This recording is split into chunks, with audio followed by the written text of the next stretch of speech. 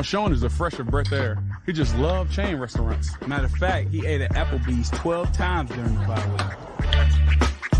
I love each and most of you guys. That really is still swollen, isn't it? It kind of looks like a football, actually. Thank you for that. The stitching, you got it. Thank you. Look, Hey, D, I like donuts, baby. Let's go. Stay focused. Work hard in school.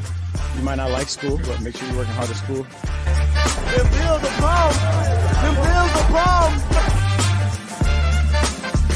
It's your boy DM3, and you're listening to the Witty Not Funny Sports Podcast on the Built in Buffalo Podcast Network.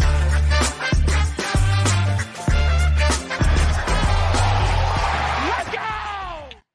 Witty Nation, welcome to Witty Not Funny Sports Live, presented by Traveling Growler, the number one self-rated Buffalo sports show covering the Bill Sabres entertainment and everything in between, and as always part of the Built in Buffalo network. Go follow us at Witty Sports 716 on Twitter or X, however you want to refer to it, and Instagram right there at the bottom of the screen. Hit that follow. Love following back. And as always, go check out everything Built in Buffalo is giving you every single day of the week. The best Bills content out there. Shows on YouTube, Facebook, Instagram. Tony's drinking a nice Chianti right there. Matt, can you guess? Can you guess what I'm drinking? Merlot? Based on color and consistency, you believe this to be Merlot. Maybe someone in the comments has another guess. Yes, please. Matt, if you are watching, please leave a comment, subscribe, super chats, anything you can do to show some love for the show. We love commenting on your comments. Again, very meta here. So tell us what you think Tony's drinking. Crown. Ooh, Crown? That's fancy. We make no money from this. I don't know if we can afford Crown. Matt and listeners. Well, I don't know. Should I not spoil it yet? Keep it going? Keep it going. No. Okay, we'll keep it going. What are you drinking? What are you drinking? Okay, so I'm not going to keep it going. Is it Drew Bledsoe wine? Oh my God, that would be amazing. We should do that. That should be sometimes when we do the Bills taste tests reviews. Yes, we should do. Matt, it is water with cherry blackberry Mio. Oh, okay. In a fancy glass. Wow. Yeah. Flat and Dr. while Pepper. you were talking, I did one of these. Like it was something. It wasn't. I just did that to throw you off. Throw you off the scent. Tony, if you're doing that, I think we have to address the big news here, and maybe you'll do a spit take or something very funny. Okay, I'll be ready. Classic. Of course, we have to talk about the big news of the day, and that is the XFL-USFL merger. I was afraid to really spit take because it's gonna stain, just like minor league football is a stain on the society. The stain, it kind of they're gonna say it's like a stain on their careers. Like, oh, you were a USFL. USFL showing up on the resume, pump the brakes. Robbie chiming in here. What's up, Robbie? Thank you. What up, Robbie? Robbie. Flat Dr. Pepper is a good one. Roy said flat Dr. Pepper. Dr. Pepper itself is disgusting. 23 flavors. I also do not like Dr. Pepper. They're they need to cut about 21 of the flavors. Right. When you get Justin Guarini, original American Idol champion, to be your spokesperson, you're not doing well in business. Sorry, Dr. Pepper. It's not going good for you. The doctor just cut your losses. Is out. Tony, no. As much as we'd love to talk about the USFL and the XFL merger, because it's huge news. Probably the biggest news of the day. First off, to kick off the show, are you still on song parody hiatus? I have not seen anybody say anything. I have not either. I have not seen it. And if I haven't seen it, then it didn't happen. So therefore, yes, I am on song parody hiatus. But I feel like it's coming soon because they're doing so well. Yeah, because they're doing well. I feel like it's only a matter of time before the Dorsey stats and the Brady stats are like, in a T chart to show. As soon as that hits, they're gonna say it. Before Brady and after Dorsey. BB. Yeah, I guess that would be it. Yeah. BB and AD after Dorsey. For those who didn't catch the show last week, Tony is on song parody hiatus until somebody from the major media networks refers to the Bills offense as the Brady Bunch, which seems like the biggest slam dunk in the world. This is the easiest clear as day. It's clear as day. Culture reference. Like, someone just say it, for the love of God, please.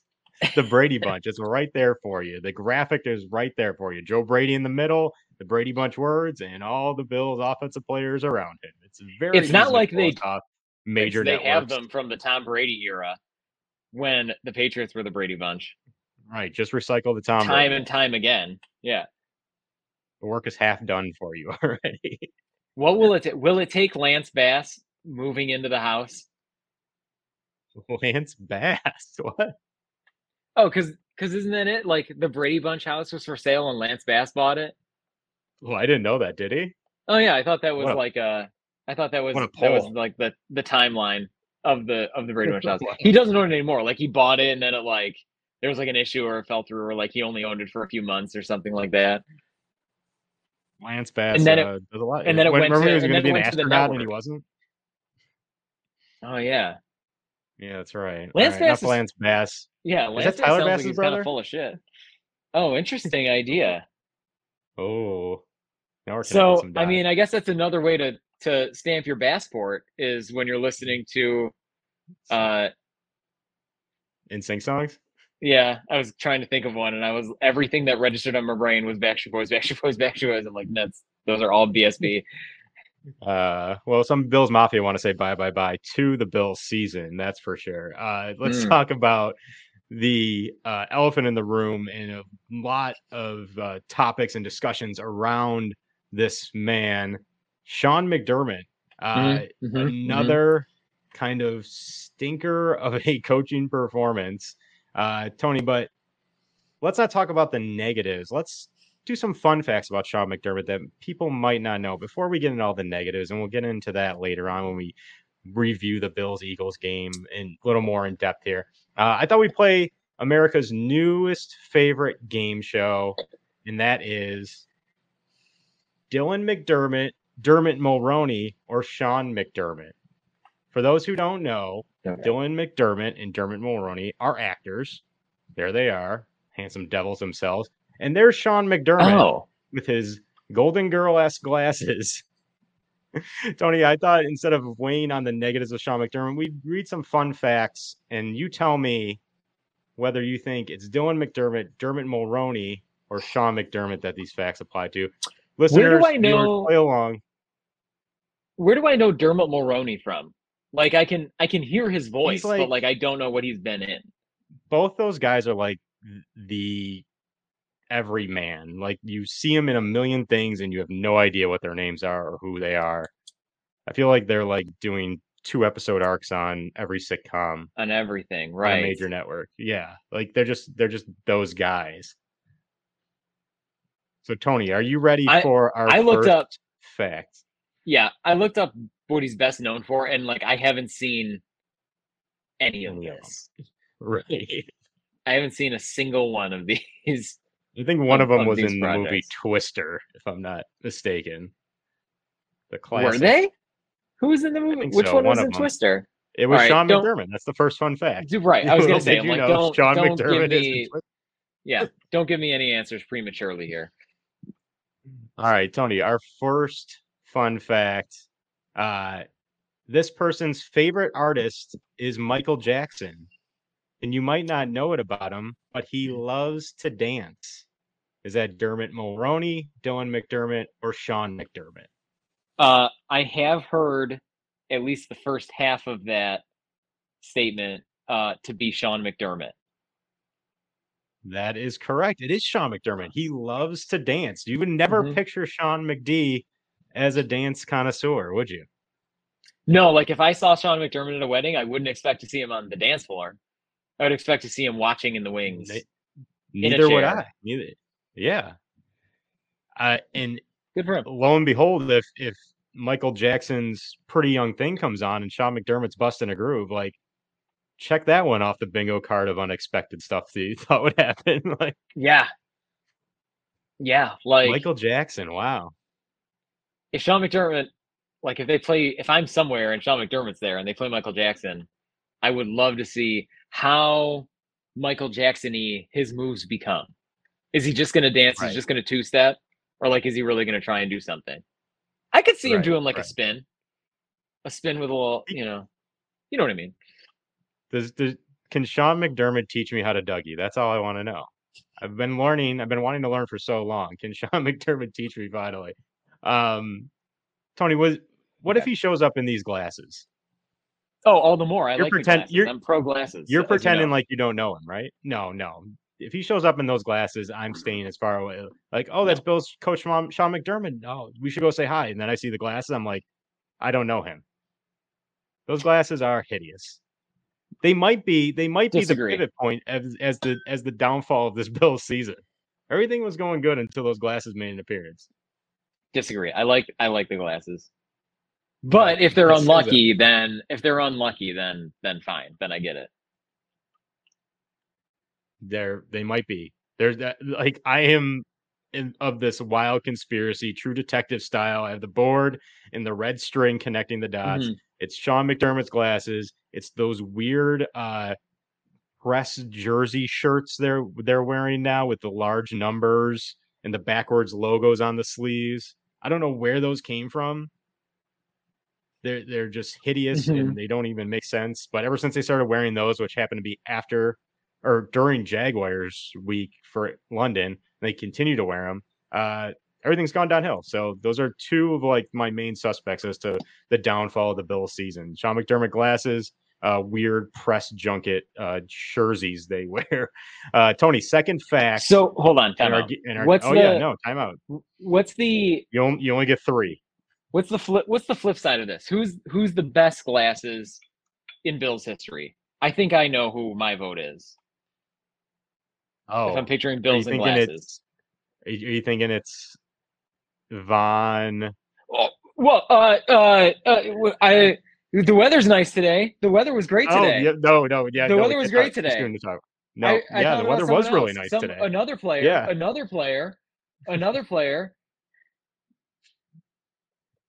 Another player who wore glasses. Another historic player in the news today, primarily. Let's see.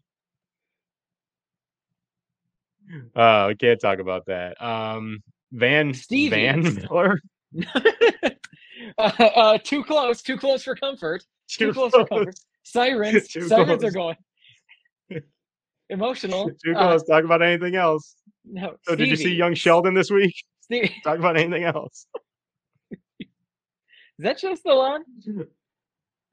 Oh gosh! All right, second fun fact, Tony. Stevie, you ready? Stevie is who I was thinking of. Stevie Johnson in his glasses. Stevie wore glasses as like a fashion thing, though. Those weren't. Yeah, but that counts.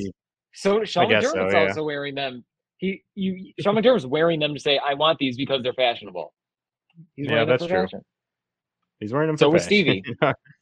Stevie was very fashionable and super cool, and he was also a guest on another Built in Buffalo show, the Buffalo Blitz, this past week. So if you haven't checked that out. After this show, don't check it out now. Don't leave this show. But after this show, go check out Buffalo Blitz with Stevie Johnson. One of my favorite Bills of all time. So great interview from Peter and Lance there on the Built in Buffalo Network.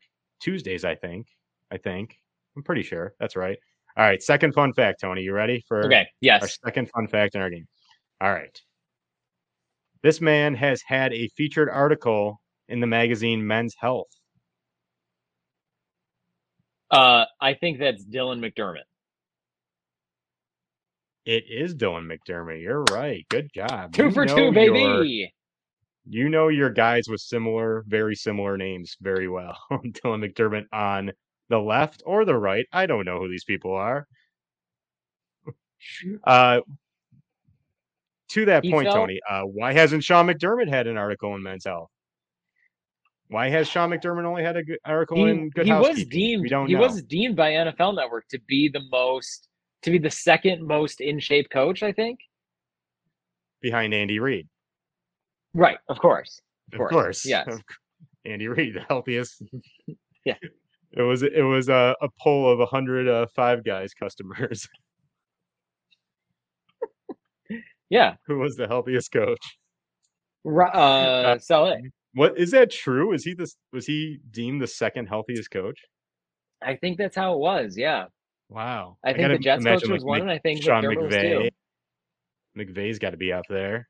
I don't know. I picture McVay having a really like fluid diet. Like he's just hanging out, but he's also like, a lot of like it's Southern just California fluids. parties and like sushi and caviar is coming around a lot, and you know. That's a good call. Yeah. Mm-hmm. Yeah. That's a good call. Our third and final fact, Tony. His first job was working in a vet clinic cleaning out dog kennels. Is that Dylan McDermott, Dermot Mulroney, or Sean McDermott? I guess I'll round it out. I'm playing the player at this point, being you, and say it's Dermot Mulroney. Little strategy. No, it's actually Sean McDermott. Wow. Yeah, we He's all a learned dog something lover. new today. He is a dog lover. Mm-hmm. Bill's Mafia. What's going on? For all those dogs out there tuning in, shout out. That's right. Howling at the He-Wolf. Howling at the He-Wolf. That's right. Matt, that's shocked. Sean McDermott.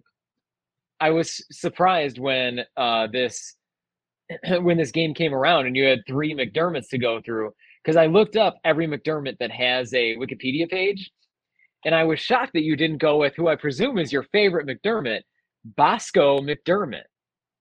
Oh, how can I forget Bosco? Yeah, Bosco McDermott, of course. Of course, Bosco McDermott, as I know you know, but maybe some of our listeners don't know, Irish Gaelic football player from the 50s and 60s.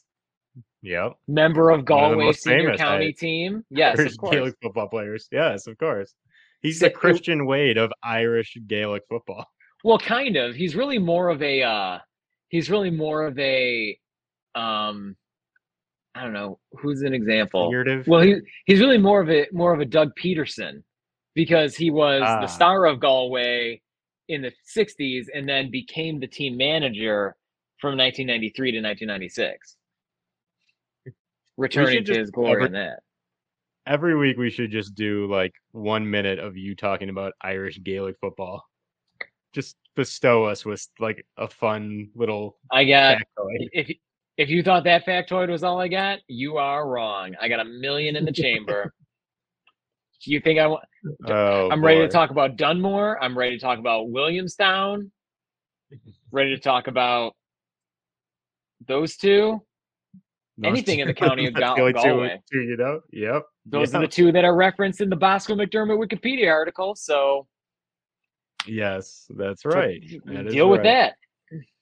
There's a couple other fun facts, but we'll get into our Bills Eagles review, because I know that's why we're here. We're having a little fun here because, I mean, it was all like sadness factory this week. Like the Sabres lost big to the Devils, the Bills lost it overtime to the Eagles. Like the Sabres did win against the Rangers the other night, so that was a positive. But the sadness factory is reopened for business here in Buffalo, so we're trying to give you a little positive to start the show here, people. Put a little smile on your face. Some of the other fun facts I had: shares a birthday with the voice of Super Mario and Ferris Bueller himself. Wait, who? So Chris Pratt and Matthew Broderick. Oh, they share the same birthday, and then one of these three also shares that birthday. Yes. I'll say Dylan McDermott. Sean McDermott. Sean McDermott. Yeah, good company. Who are your birthday? Matt, who are your birthday buddies? Oh gosh, I think it was like last time I looked. I think it was like Macaulay Culkin and Katy Perry. How's that flat, Dr. Pepper? Those are good ones. Almost done. Almost time for a refill, baby. I got Michael Phelps and Mike Tyson. Okay. Somebody else too. I'm looking this up. Both esteemed American sports icons. That's true. While you look that up, I think we should send it to another icon. Yep. And that is send it to them. I'll come back with +year-old World War II veteran, and not McDermott or Dermott in any of his names whatsoever. That is Mr. Marv McLevy. No, just Levy. Marv Levy, greatest Bills coach ever. I don't know. It was McDermott, talk a lot, and now it's Marvin. Let's just send it to Marvin, his golden voice. We'll be back after the break, talk some Bills Eagles. So go, Bills fight, Bills go. Come on, let's win for Buffalo. And we are back. AJ Brown, Lizzie Kaplan. If we ever have an opportunity to sign AJ Brown, yeah, that AJ Brown on a sports podcast. That's what I'm bringing up. I mean, it's an entertainment podcast through the lens of sports is what we do. We try. We get a little goofy with it sometimes, but that's okay. Tony, we got a lot of Bills to talk about. The Bills-Eagles game was something for the ages. Yeah, it was. And of course, the Bills came out on the wrong side again. But we have to start off the same way we start off each and every week with our game review. And that's a So Bad It's Good review. Tony, a little curveball this week. I didn't do the So Bad It's Good review. I let a little thing called artificial intelligence, ChatGTP, do it for me. Okay. So you tell me it's something. So you tell me if it's as good or worse than when I write it. And maybe that'll determine if I ever do it again. Okay. I'm ready. Are you ready? Yeah. All right, here we go. But I'm like skeptical. Bills Eagles review. What are you skeptical about? Because AI wrote this. So will it be as good as usually do? Like, you put such care into the references. Let's see what the AI. But this is really like a true test for me. The actors strike. The actors are striking Right. because they don't get compensation, or writers are striking because they don't get compensation from AI stuff. I'm not getting compensation for what I originally write. I'm going to let AI do it for me this week. You ready? I guess I'm prepared for the best or the worst. Might be the worst. Here we go. Week 12. We head to Lincoln Financial, where Josh Allen was slinging touchdowns like they were Pokeballs, except it was his receivers that forgotta catch them all. The Eagles swooped in with Jalen Hurts in their offense, operating with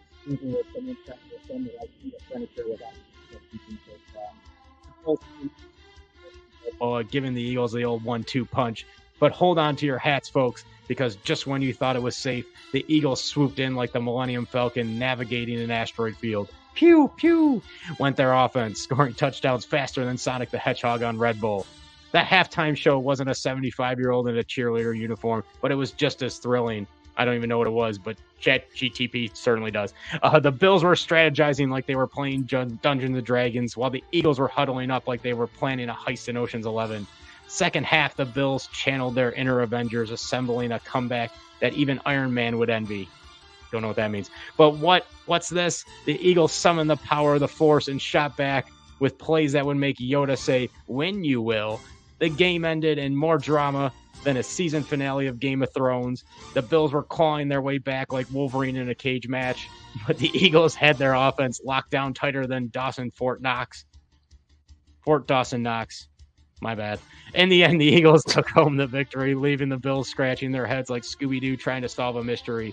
It was a game filled with more action than a Fast and Furious movie marathon. Bills 34, Eagles 37 in overtime. And that's the So Bad It's Good review, artificial intelligence style. Yeah, you could definitely tell. Because the AI clearly was like, make a reference, get out to make a new reference.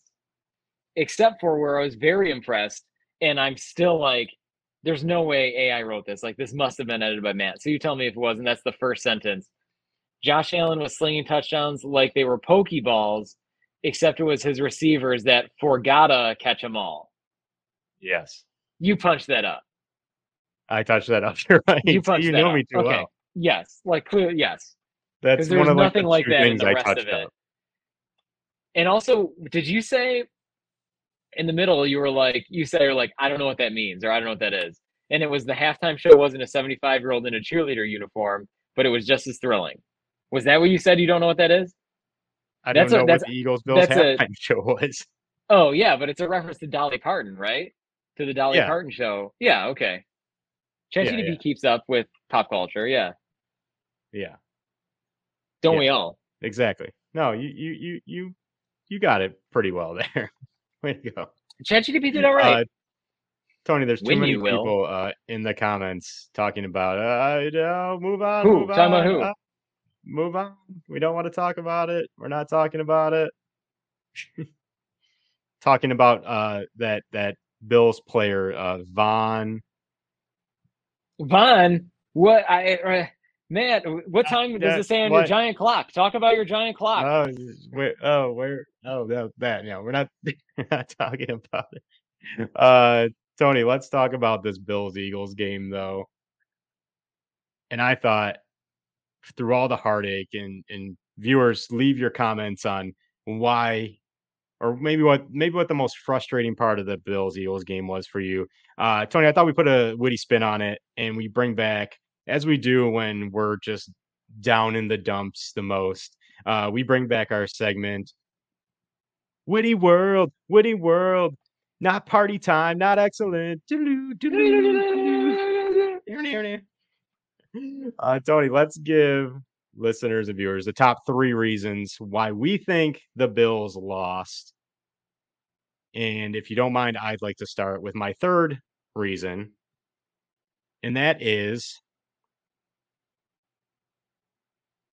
Joey Merlino. Take me there. Who is Joey Merlino, you might ask? Listeners, viewers, Joey Merlino, also known as Skinny Joey, is the boss of the Philadelphia Mafia. My proposition to you is the Bills and Joey Merlino, as a real crime mob boss, did not like the fictitious Bills Mafia coming in on his turf. The Bills weren't scared of losing a football game. They were scared of being taken out by the real Mafia with their fake Mafia. Did you notice any shot of the crowd? Not as many Bills fans at this away game as there typically is. Interesting. I noticed that. Maybe those Bills fans have been a little taken care of. A little bit, right? One way or the other. We got a taste of the real Mafia. Joey Merlino is my number 3 reason why the Bills lost. Tony, what is your 3rd reason? My number 3 reason also has to do with intimidation, as yours did. And that was because some of the Bills, tremendous athletes in their own right,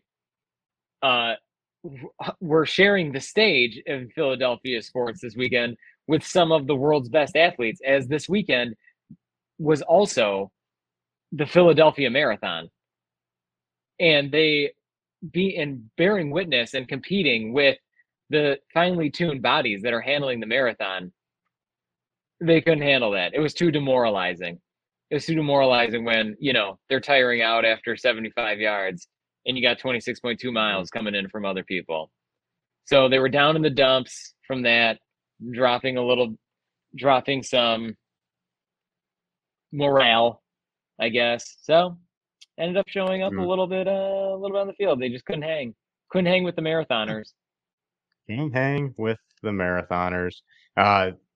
Tony, my number 2 reason the Bills lost that game, and this is one I'm sure a lot of people will comment on, the revenge of the Hockleys. Yes, this is real. This is a legitimate. This is like a legit thing, I think. Like, there are the facts out there of how the Eagles are undefeated with Sean Hockley refereeing their games. The Bills have a past history, at least maybe I have a past angst history with his father, Ed Pipes Hockley. And now I have a beef with Sean Hockley, his son.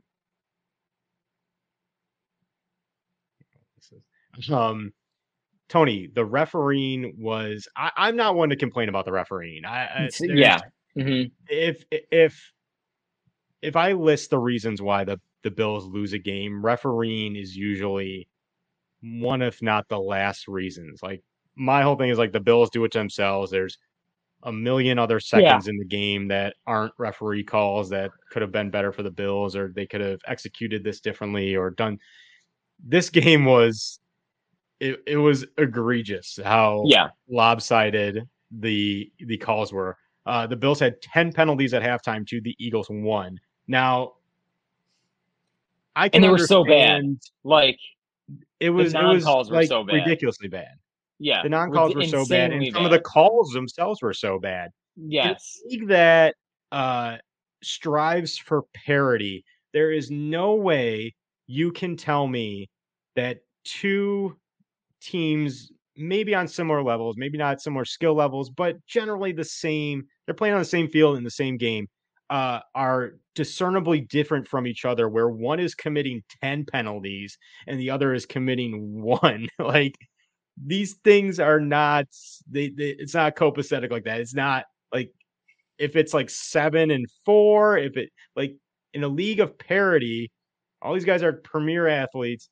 There needs to be a closer ratio to that. If you're calling it one way, you got to call it the other way. And that's my biggest beef with the refs, is like, not just this game, but this has gone on like the whole season. I think more than any other season that I've noticed, that games I've watched, is the refereeing is out of control, that they're dictating the outcomes of games. Mm-hmm. While that might not be the ultimate case with this Bills-Eagles game, I feel like it was so bad, it did sway a lot of points, and it left a lot of points on the table for the Bills. Like, for example, that horse collar / intentional grounding was a horse collar that they didn't call, wasn't an intentional grounding that they did call. Like, I think a lot of the Bills said it afterwards. Jordan Poyer, like, the refs aren't held accountable for anything, and he's absolutely right. Like, they can just continue making bad calls, and yes, they get graded and by the NFL Rules Committee or Referee Association or whatever the governing body is, that, you know, they get graded and then they determines whether they referee in the playoffs and things like that. But still, it's like, okay, you don't ref possibly one more game of the season. I don't know how big of a paycheck that is for these referees, but it was noticeably bad, the refereeing. Mm-hmm. Anybody who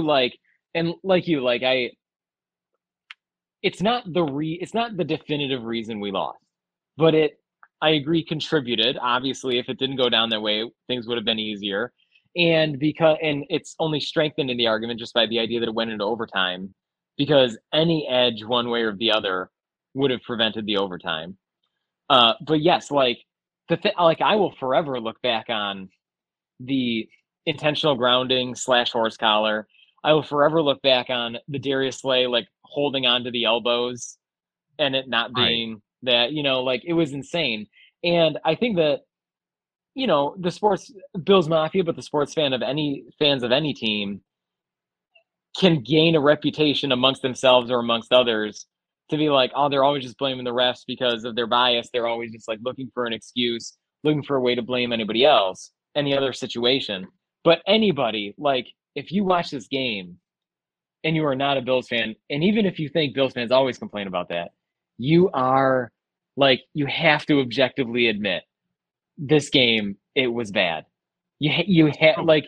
There's no way you could possibly look at this and be like, and not be like, this one they got. Like, this is bad. This is terrible officiating. It was. Yes. I mean, it just seemed like, I'm not one to buy into conspiracy theories of like everyone's against Buffalo or everything bad happens to Buffalo or whatever, but just like play after play. You mentioned the Darius Slay pass interference, the horse collar, the encroachment, whatever, on Jordan Phillips when Jason Kelce clearly false started, and he was false starting like all game. He's doing this little like flinch thing. I don't know if that was like a subtle nod or something to his brother and Taylor Swift. I don't know. He's giving him like a flinch. Hey, what's up? What's up? Yeah, like it's okay. What's up, guys? Like a head nod, like a high school head nod. Like, what's up?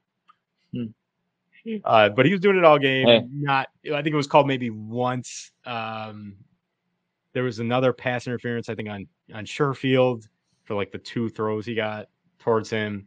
There was definitely one in the first half when he went over the middle and got held, I thought, well before the pass.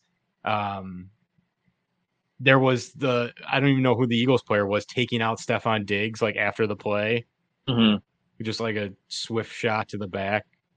Not a Taylor Swift shot, but like a cheap shot to the back. Yeah, it was just all bad. Like, I don't know what they do. What does the NFL do to stop this? Like, they have to start holding these refs accountable in Right. some way. The players get fined for the stupidest stuff. Josh Allen pointing as he runs into the end zone, like a $15,000 fine. But these refs determining outcomes of games with their bad calls is nothing. Like, they get off scot-free. I propose that, and I've said this on Twitter or X before, it's like, there should be a finite amount of flags the refs are able to throw throughout the game.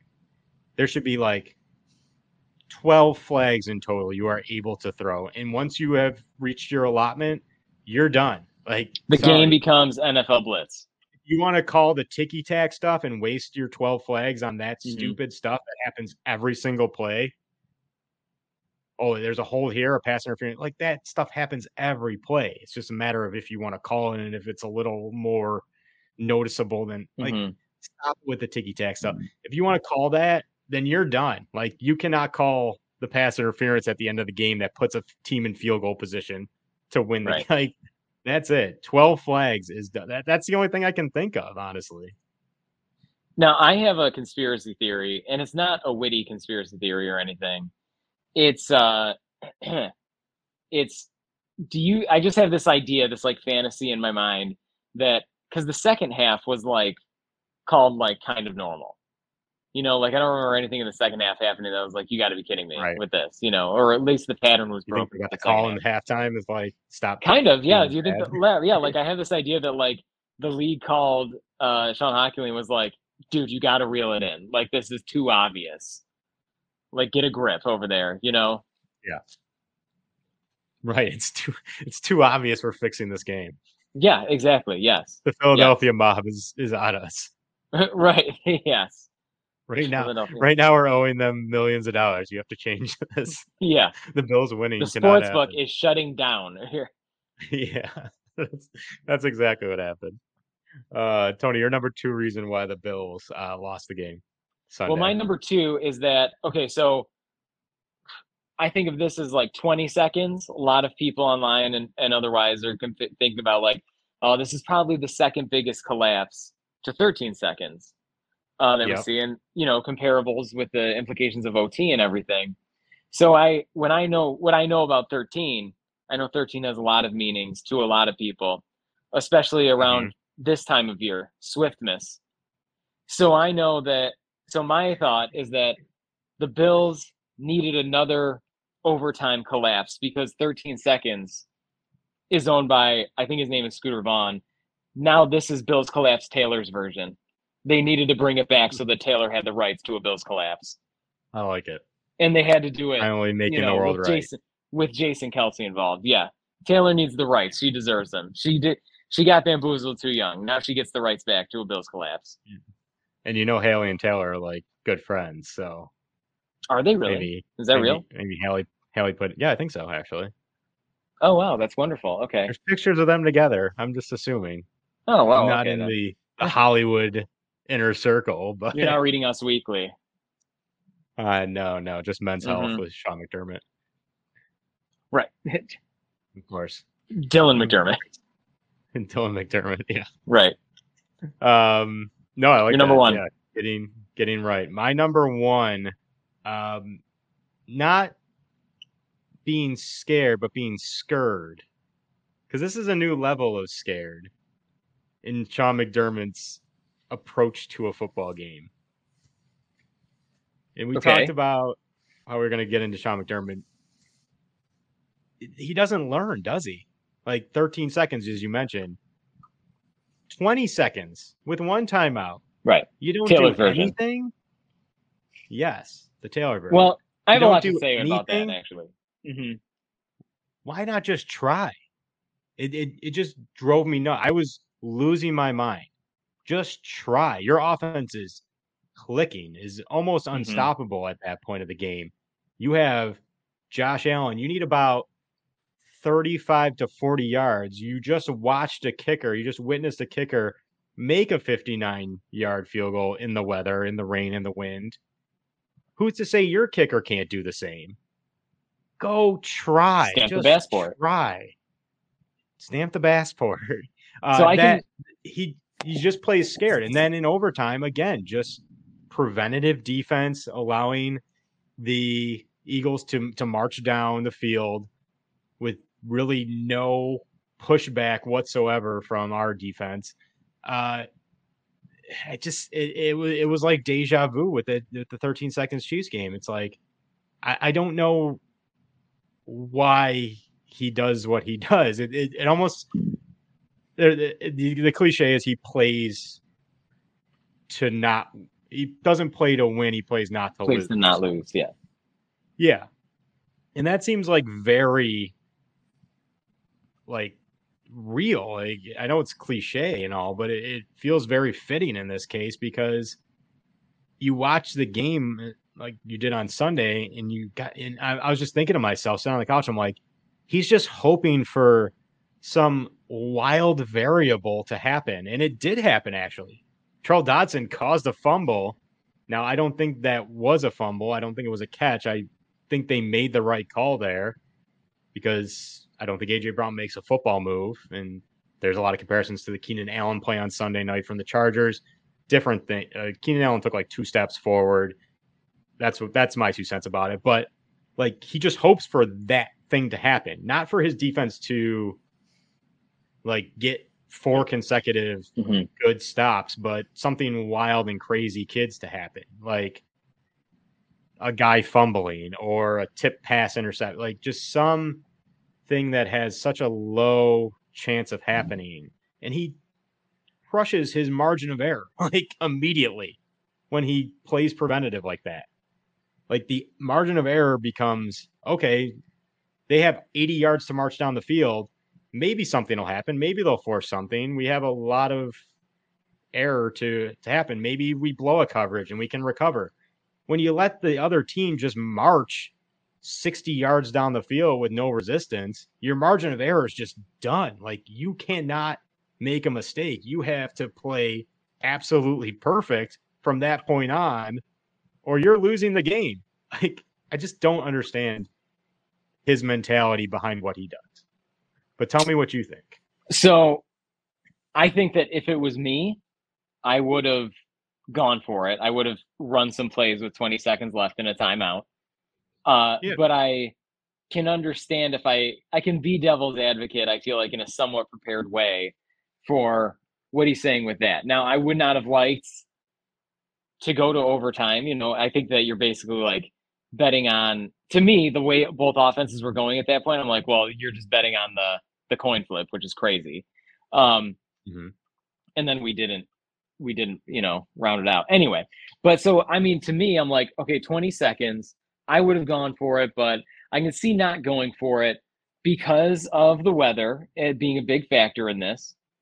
So the rain being torrential. Now Josh did well with longer than 20 seconds, because really, like, the longest offensive play of the day was that Khalil Shakir 31 yards. So basically what you're betting on is, in that weather, can you run 2 plays that are both going to be the longest offensive play of the entire game, and they're going to happen back to back? And so you're betting on this notion that you're going to pull that off. You're also betting on the odds of those 2 plays being successfully executed with like without a turnover, or you're basically just like ignoring the risk of a turnover, or at least the turnover like with a certain amount of time left or something. But I also know that we have the quarterback that leads the league in interceptions.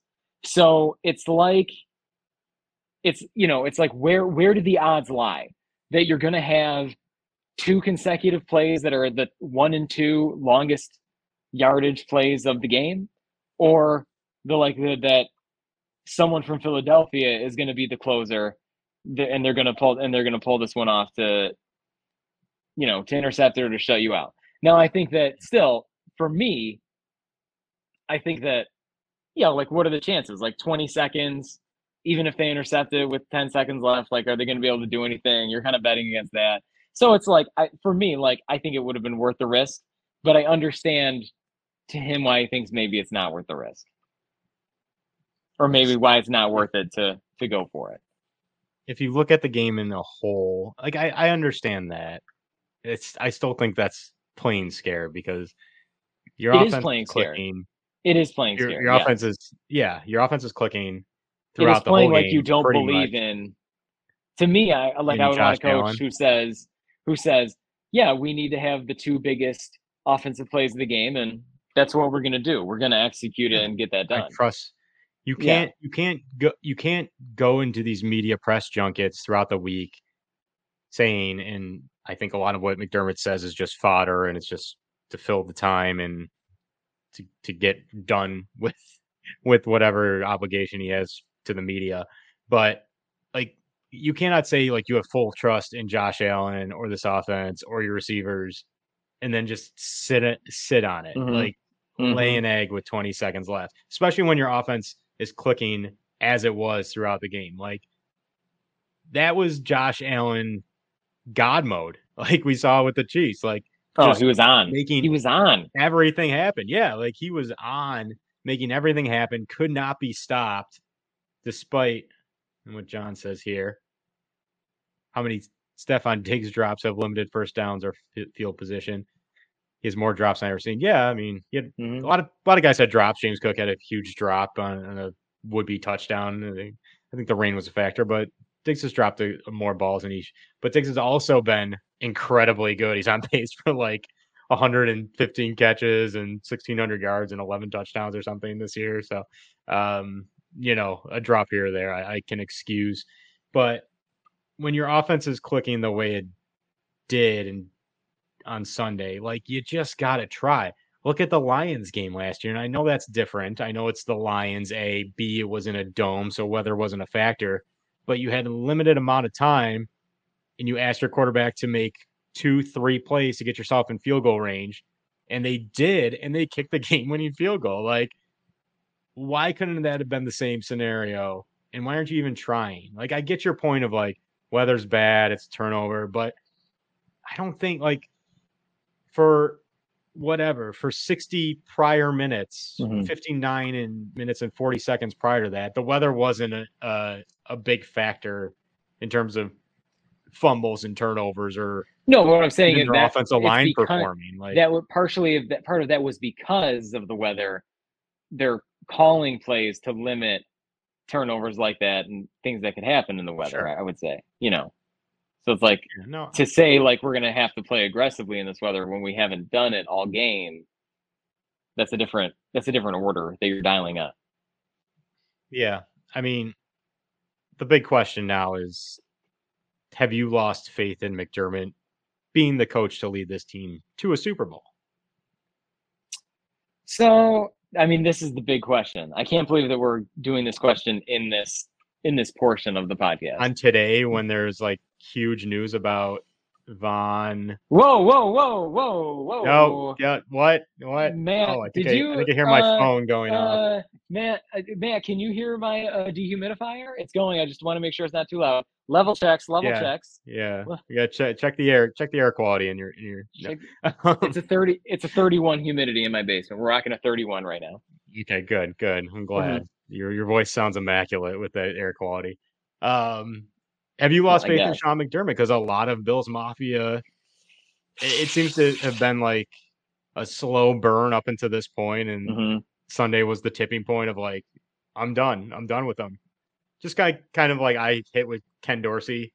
This show hit with Ken Dorsey like in week 4 of this year. Like, I'm done. Like, I don't care if they win every other game. If the offense looks like it's struggling, then I don't want to see it. Like, I'm sorry. And look, lo and behold, they made a change, and we're getting what seems like a Bills offense we expected. But Talk to me about Sean McDermott. What do you think here?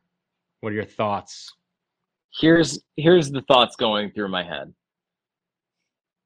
Sean McDermott is a fantastic coach 6 days a week. Yes. But on that 7th day, I wish he was resting a little. To bring a little Genesis in here. So the shout out Catholics. You want Sean McDermott to be the Chick-fil-A of NFL coaches. Sunday, just take the day off. Kind of, yeah. Like, kind of, that's what I'm saying. Like, if there was a way, and there isn't, but like, if there was a way that we could just like get another voice in there for some of these decisions, because I don't look at, like, how many decisions does a head coach make in a game? Like 1,500, 2,000?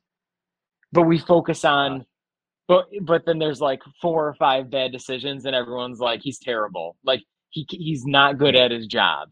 But I'm saying 6 days a week, 7th day, he's like 98% right. Like so that's a tough pill to swallow in the sense that, and in the sense that obviously, like many, it's a tough habit to break your like loyalty to someone who's done so much for us. Right. But it's like like I have been trying to do, like, in my self-grief counseling from the game. Like, I've been really trying to do some mental gymnastics of like, how do we pull this off? Like, how do we just get like another voice in there to keep Sean McDermott from doing like dumb stuff? Right. To curb Sean McDermott, or to like just educate Sean McDermott of like, hey, timeouts at this point, like, they don't work. Like, you shouldn't do a timeout there, actually. Icing the kicker, that worked in like 1992. Well, Hasn't worked I'm not since. even sold. I'm not even sold that he was doing it to ice the kicker. I'm not even sold he said, I'm gonna, like, did Sean McDermott ever say, I took this timeout to attempt to ice the kicker? Because I'm not sold that that's why he did it. Well, I know that last time that this situation arose, he had 12 men on the field. Yeah, but this was the clock was stopped at this point. There was no reason. Like, there's no reason mistakes can happen. There was no mistakes can happen. Oh yeah, mistakes of course. can happen. That's why we just lost. To make sure you get it right. Yeah, just to make sure you get it right. Just to rest. Just to make sure people are fresh enough. Just to get it. Just to get it right. Just to make sure it's right. The percentage of blocking a field goal is like 1%, if not less, in the league. Well, we saw it happen that game. I don't know. I'm grasping at straws as to why the timeout, but that's not the overall point. Like, don't get in the weeds here. Use that timeout in 20 seconds. I'm getting. The point is, yes, I would rather him 2 timeouts in 20 seconds, and then maybe he would have done it. Yeah, maybe he would have done it, and then we would have liked that. Yes. So but what the hell were we talking about? Oh, coaching, his job. Genesis. Yeah, Genesis. So, like, I don't know, like, can we get this? So then my mind goes to, obviously we've had this air of mystery around where to point the finger. And because, like, okay, so was this Leslie Frazier? Was this Sean McDermott? So now it's all on Sean McDermott. Now it's like there's only one person to point the finger at, and it's Sean McDermott. Because we know that he's theoretically at least making these decisions or making these calls, like to whatever extent it is or isn't Leslie McDermott, that's out, or Leslie Frazier, that's out. But now it's like, so Leslie is McDermott. He, if I'm finding an excuse, is he stretched too thin? Do we need another play caller in there, or at least another? Do we need another? Exactly. Do we need another collaborator in there? Maybe that will help the situation, because 6 days a week is fantastic. A lot of the time, like, he's doing, we don't remember when he does the right things. I would like a new collaborator involved, and for it not to be Leslie Frazier, because it seems like Leslie Frazier is even more conservative than Sean McDermott, and even more like, oh yeah, let's slow down and get it right. I don't want that. I want, like, who's like everyone's calling for, if Sean McDermott were to get fired, like who's the offensive mastermind that's waiting in the wings, Right. To come in and be like the next hot coach that everyone wants, because that's like a pattern. That's what's hot in the NFL right now. Right. But Ben I'm Johnson from the Lions. yes, exactly. Yeah, like Ben Johnson. Yeah. Ben Johnson. Maybe we get Boris Johnson in there and get Mike Johnson in there. The track and field star, Michael Johnson. Yep. Michael Johnson. I meant the Speaker of the House, but I'm just trying to do anything. If we could get Boris Johnson or Mike Johnson, any job that isn't the one they have, so that would probably help out literally the world. So but like anyone aggressive or anyone like any fresh mind, fresh blood, that can come in and be a collaborator. That's kind of where I'm at. I'm like, can we do that? Can I like compromise to that before saying we got to revamp this whole thing? And I'm also like, well, how does like the Bean thing play into this? Because Bean and Sean have always been, a package of great synergy. So now, like, does Bean have to find someone that's going to work with him on that? Like it gets heavy. It gets complicated. It's a heavy breakup. It's a major long-term breakup. The whole thing is like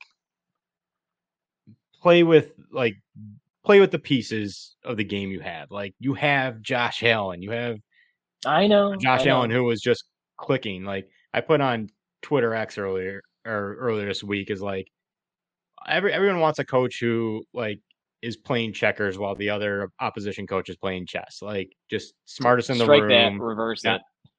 Not Enron style. Strike that, reverse it. Yeah, you said everyone wants a coach who's playing checkers. No, I said chess. No, you did. The opposition is playing checkers. All right, whatever. Go on. We'll review the tape. Throwing the red flag. Throw the red flag. I'm Stefan Diggs. You're that other guy. Yes. Another guy we don't mention on the show. But as I said, Tony, talk about anything else. As I mentioned, like Sean McDermott just needs to realize when he's playing chess against another coach that's playing chess with him, he's got his queen. Call Josh Allen up. Say, Josh, I'm playing chess. Josh walks in, flips the table like a badass, and says, chess is for nerds, Sean wins, and he walks out. Like, you have Josh Allen. Just use him. That's all it takes. Just use him. Also, the lack of in-game adjustments is baffling. How you don't realize that the Eagles are going to come out running the ball and not make any adjustments. Yeah, but it just seems like that running from the Go outside. I wonder if that was purposeful. Like that was the devil they chose. Like that's kind of what I was thinking. Like if they were going to let them run from the outside because they thought that was they could put the cap on that, and that was better than if they spread it out and prepared for that. What would have happened as a result? It was like the exact carbon copy of the Bills-Broncos game when the Bills did not run in the first half, and then they're like, oh, shoot, we're playing against one of the worst run defenses in the league. Let's do this. And then they just ran all over them the second half. Result in the end is different, obviously. Bills lost that game. Or I guess it's the same. Bills lost this game too. But it just – I don't know. Like, so are you there? Look at it like half – I'm not there because – and this is what I was gonna say. Like, I know what we've had. That's a piece. Doug of it Marrone, yeah, Dick Gerard. Like, the grass isn't always greener. I think you're right. Sean McDermott is a good coach 6 days a week, and that seventh day, Chick-fil-A it and close up shop. Let somebody else take the lead, make decisions during game. I kind of picture it like, I mean, I'll reference one of our favorite movies of all time, Little Giants. Like, go to MIT, find the smartest kid who happens to kind of like football too, get him on the sideline or her on the sideline, and let them make analytical decisions for you during games. It's not hard. It worked for the Little Giants. They beat the Cowboys.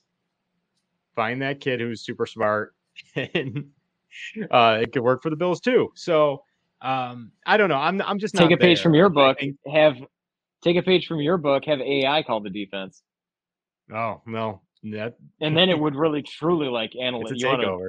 You want to get into analytics. I mean, it probably Yeah. would work out. If the It AI probably understood would, football.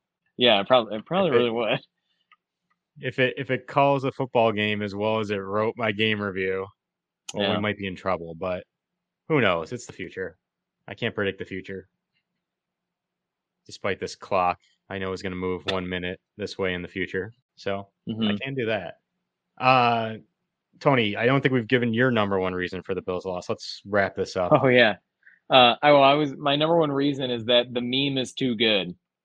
So we have a new hot meme on the internet, and it's Bills related, and it's the little Ooh. kid going for the handshake and then right into the middle finger. And I saw the meme when it was posted of like I don't even remember what it was now, but like some like Rochester page that I follow use that meme, and like when you label the two parties, it's excellent. It's a good meme. We're gonna ride it out. So the meme was too good, but it's not gonna be as good if the Bills win. So Right. so next they were home just game, like, well, we gotta let this meme Bills game, play how its many way. kids are you going to see do that? I hope a To lot. an opposing fan. Yeah. Like I feel like the bar is set now. Like because that And there's little going to be Eagles a lot of Dallas fan, fans, There's going to be a lot of Dallas fans. Yeah, There's going to because be a lot there of just Bills are a Mafia lot of Dallas dads fans. being like, Yeah. green light, kid, go for it. Yeah. Yeah.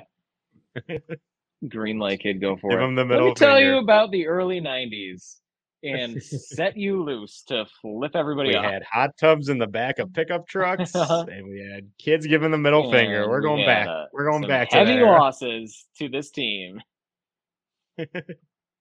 Viewers, let us know what you think of where you stand with Sean McDermott. If you're done, if you still believe in him moving forward. Tony, let's talk about the players on the field, though. We talked a little about I think we got to Josh close continues. out. We got to close out Witty World. Oh, sorry. Witty Witty World. World. Witty World. Party time. Not excellent. Not Bills excellent. lost. Okay. Next segment. I also did have one more that was so outlandish that I couldn't even read it. Okay. And that's real quick. Give me 30 seconds, not even. Josh is a big movie buff, as we all know from his appearances on Kyle Brandt's Basement and whatnot. So over Thanksgiving, he had a movie night, a classic movie night to be specific, with Haley, and they watched Wizard of Oz. Josh got into his head that green things melt in the rain, a la the Wicked Witch. Okay. And he just took it easy because he thought the Eagles would melt in the rain. That was too ridiculous. Stretch. We'll move on. Stretching. Stretch. A little bit of a stretch. But Josh Allen continues to be back. A fantastic classic Josh Allen game. 339 yards through the air, 2 touchdowns, 81 yards on the ground, an additional 2 touchdowns. Tony, this is less about Josh Allen.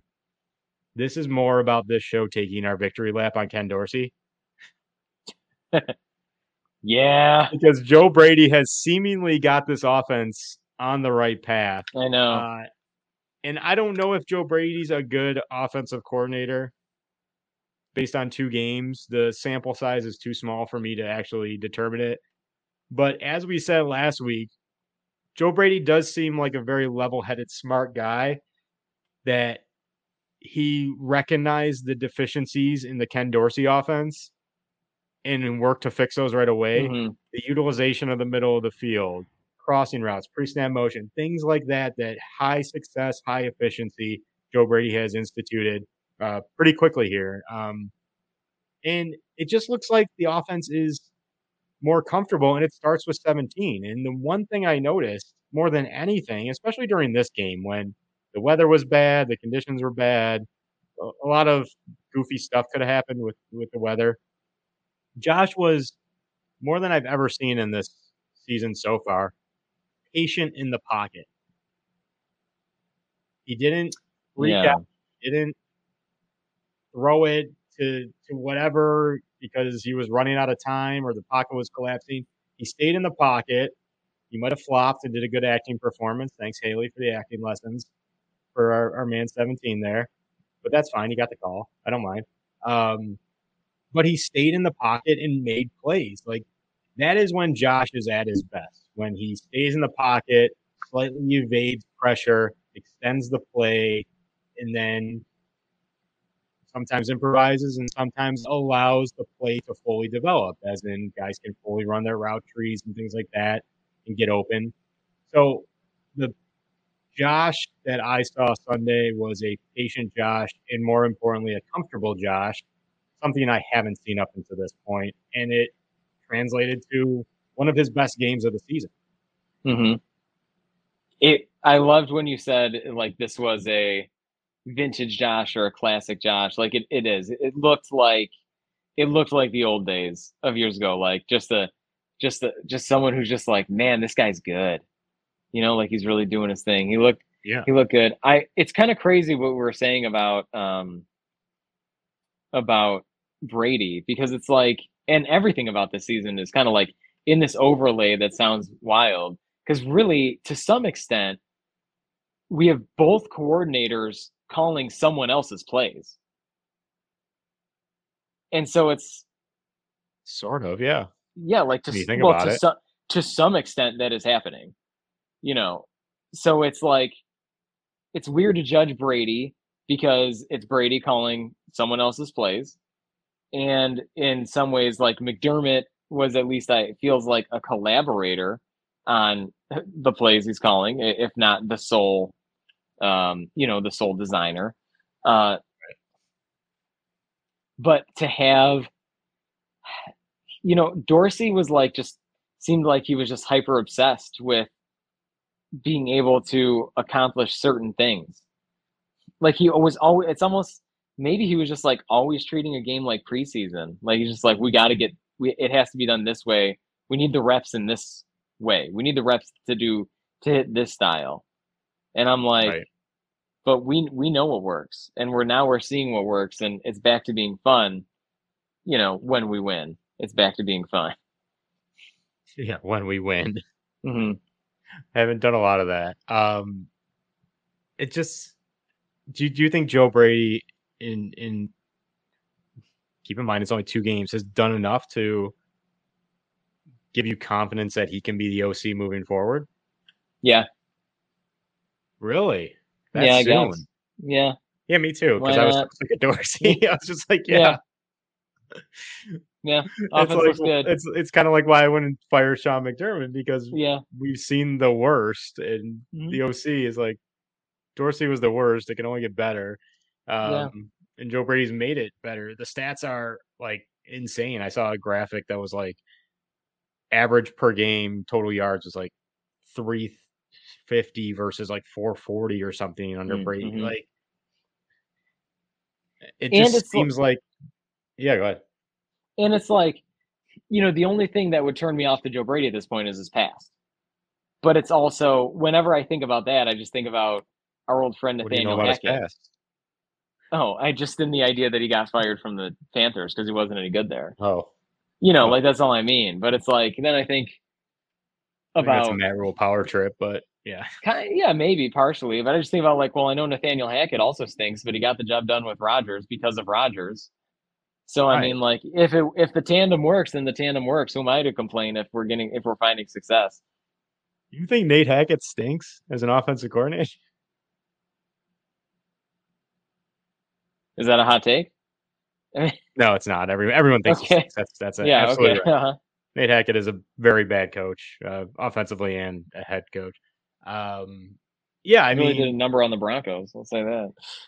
Yeah.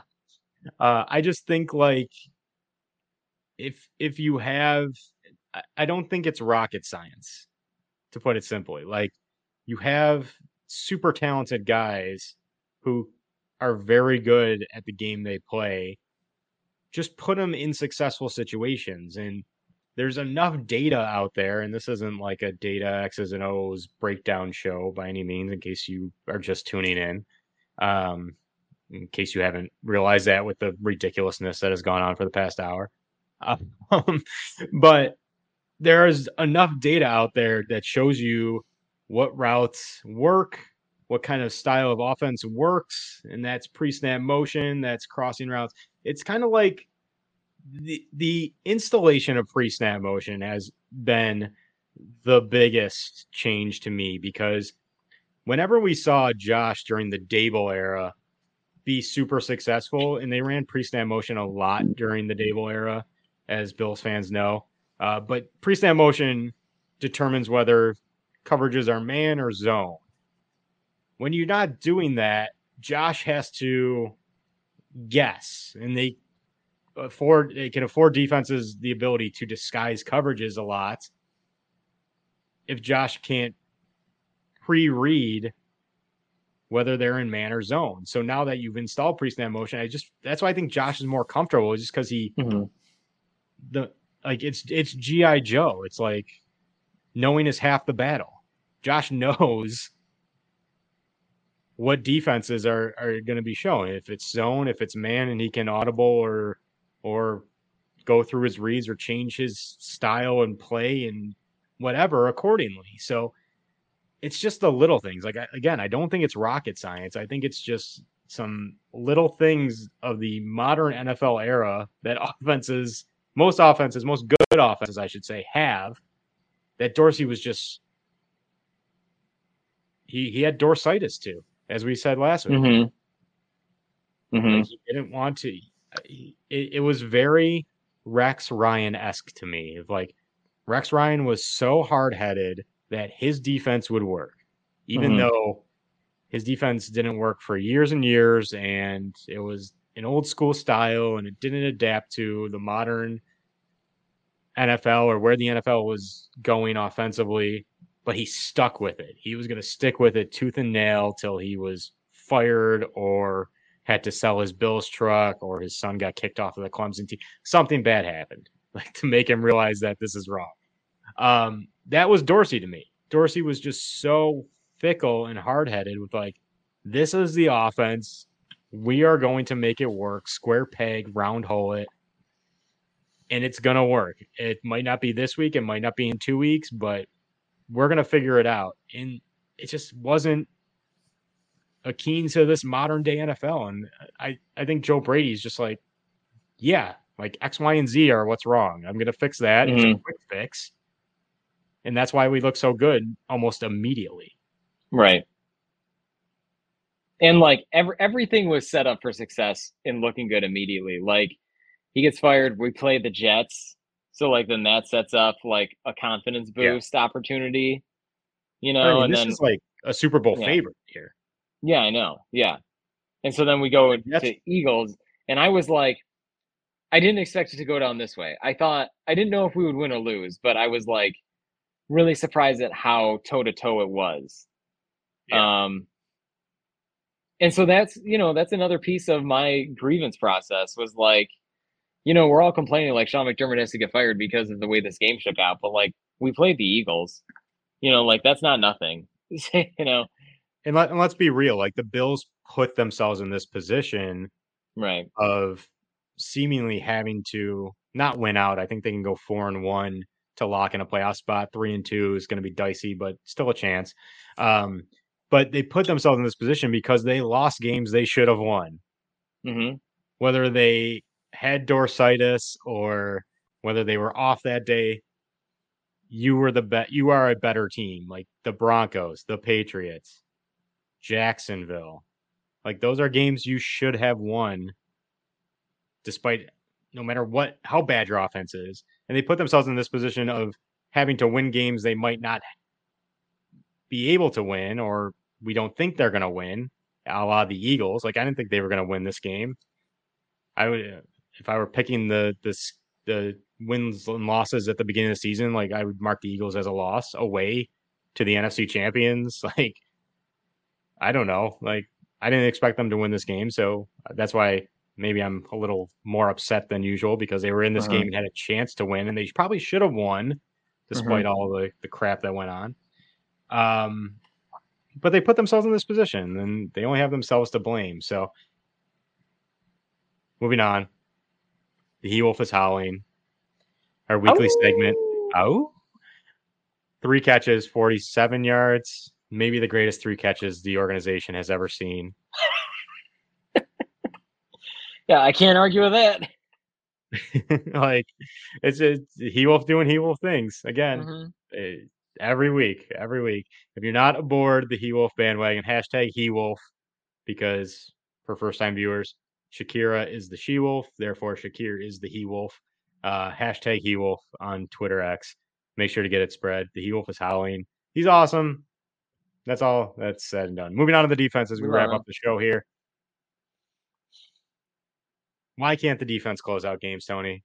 Despite the injuries to big players, Milano, Trey White, Daquan Jones, the guy who shall not be named being completely, I wouldn't even say ineffective at this point. Mm-hmm. He's just flat out bad. He had some He does minor pressure, some light pressure, No, he mild. did not. I was the cherry on top was when they specifically highlighted him on a play, and he ran into his own guy, and then everyone's like, "Oh, it's a stunt. That's what he's supposed to do." I have never for every single Bills game I've watched for the 37 years of my existence, have never seen 2 edges try to stunt all the way around to each other. Usually, it's the DT. Like taking on those 2 guys and the edge stunting around the DT. Vaughn wasn't stunting. He just ran into his own guy. And I won't say his last name because we're not specifying who we're talking about this episode. I'm very confused. Why can't the defense close out games in your opinion? Because, this is what I think. Because there's no closer left.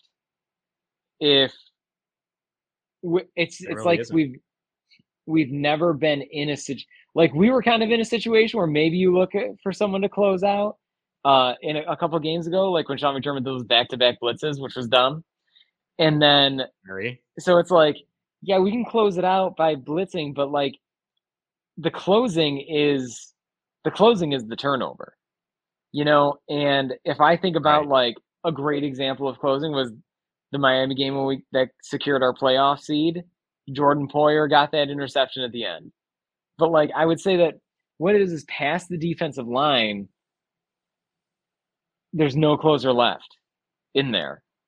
Like I don't think anyone who's going to do that, maybe Douglas, is going to pull it off. The guy we got 3 weeks ago.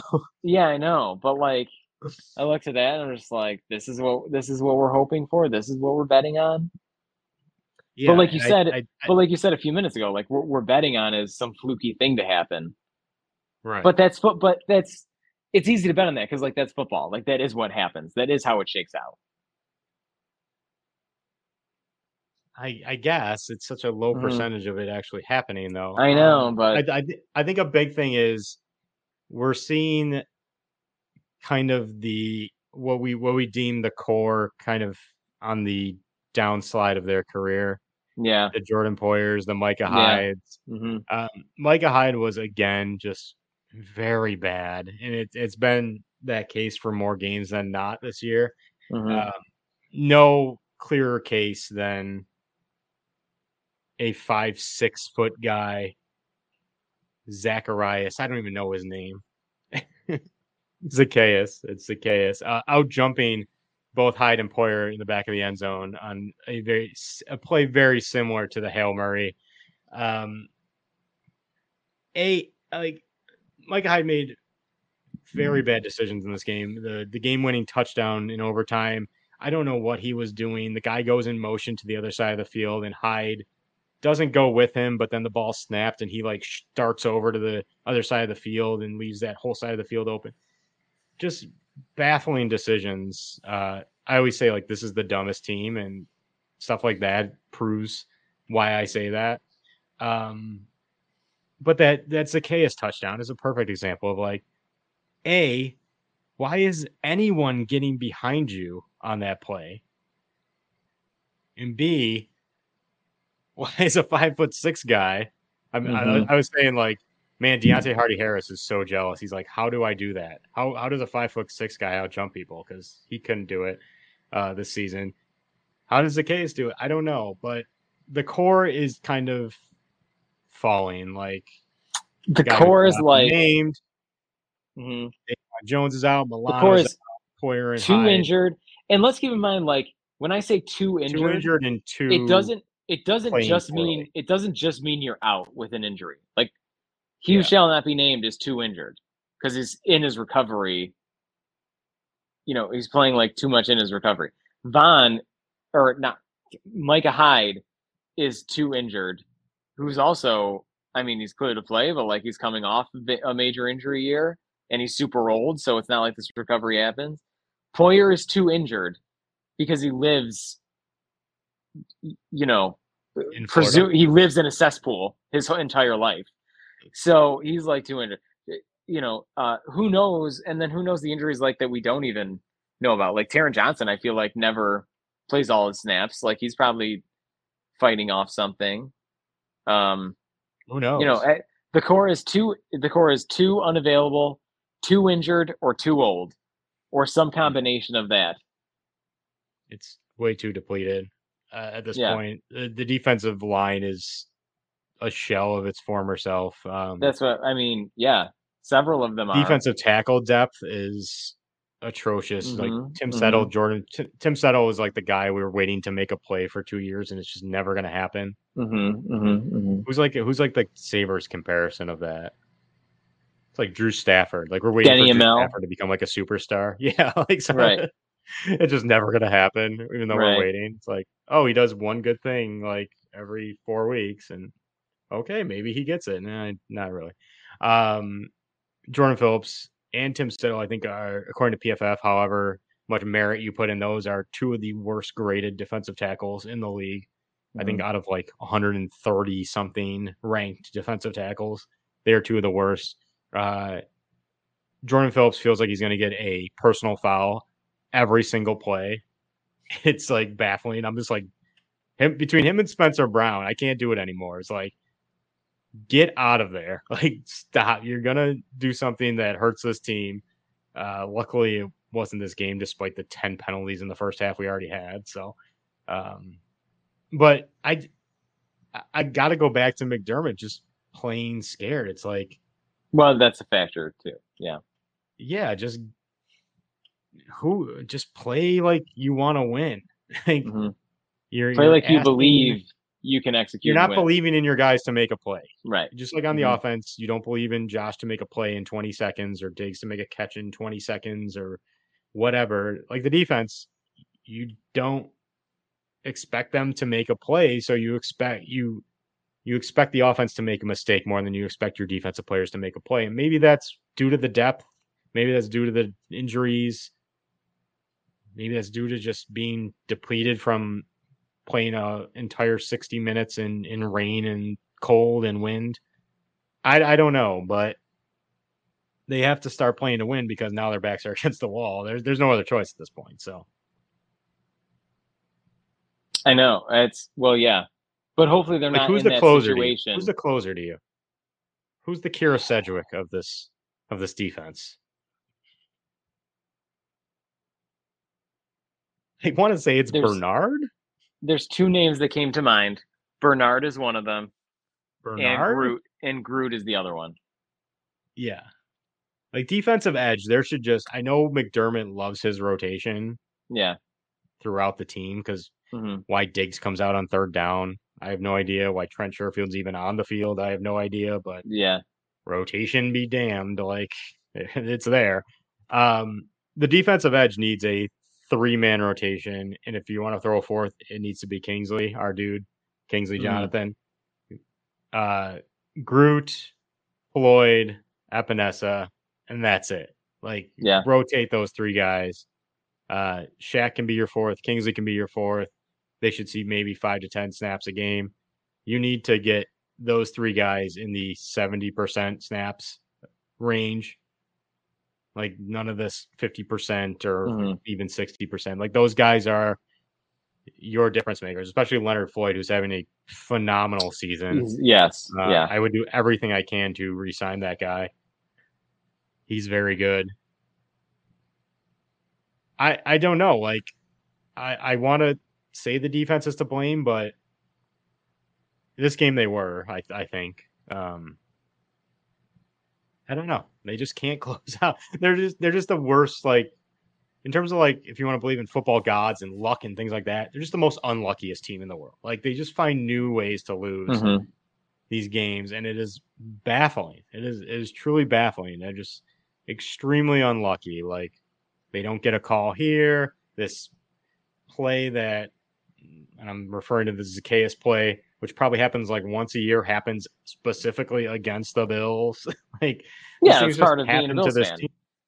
Yeah, it's part of the angst and the 5 stages of grief of being a Bills fan. Tony, what do you say we wrap up the episode, though? I think it's time. Yeah. Everyone, thank you for viewing, tuning in. If this is your first time, hope you enjoyed it through all the nonsense and the goofiness and the wittiness and the clown show that sometimes we are. Hopefully you got a good laugh. And on a day that maybe wasn't so happy or exciting, or a week that wasn't so happy or exciting with the Bills loss, hopefully we could turn that frown upside down for you. So thank you for tuning in to Witty Not Funny Sports Live. Tony, our sponsor, Traveling Growler, www.travelinggrowler.com. I got to get the video here. Where's the video, Tony? Uh-oh. I lost the video. There it is. Here we go. Travelinggrowler.com. It's December. It's holiday season. Perfect stocking stuffer gift for your loved ones, for the Bills fan. They got awesome Bills design, awesome art designs. Traveling Growler, quality koozie starting at just $5. Awesome stocking stuffer. Shop local, support local. www.travelinggrowler.com. T-shirt store, teespring.com. We just added a couple new designs. We added a Dalton Kincaid Doot design. We got our Dare to Digs, for those who remember the old Dare t-shirts. Witty Not Funny, teespring.com. Search Witty Not Funny, all one word, or on Google, search Teespring Witty Not Funny. Check out all our designs. Support the podcast. They're all original. They're all super cool. And you can, I guarantee you, this is a Witty Not Funny guarantee. You will get a comment from your friends, whether you get a t-shirt, a hoodie, a crew neck, a long sleeve, all colors, all sizes. Check out the store. Support the podcast. We did not say it would be a positive comment, but you will get a comment. I think I've only gotten positive comments on my t-shirt. Me too. So, I've only gotten positive comments. So I am guaranteeing, I'm going out on a limb saying guaranteeing a positive comment.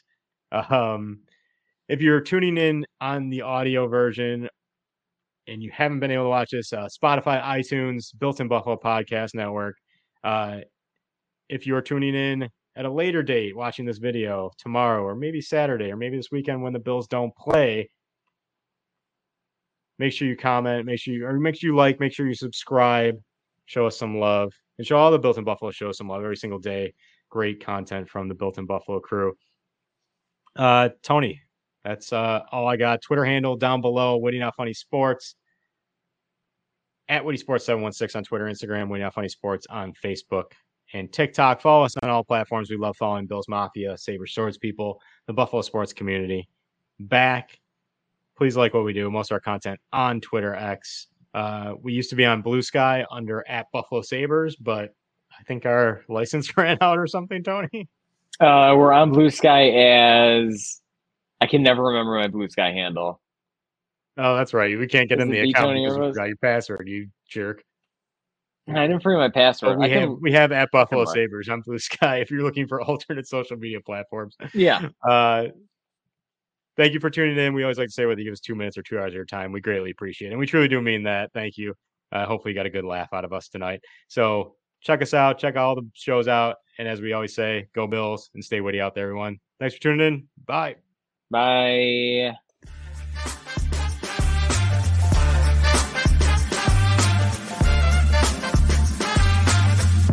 Marshawn is a fresh of breath air. He just loved chain restaurants. Matter of fact, he ate at Applebee's 12 times during the bye week.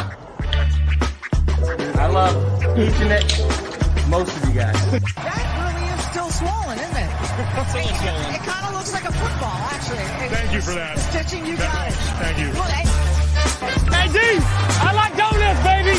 Let's go. stay focused, work hard in school. You might not like school, but make sure you're working hard at school. Them Bills are bomb. Them Bills are bomb. It's your boy DM3, and you're listening to the Witty Not Funny Sports Podcast on the Built in Buffalo Podcast Network.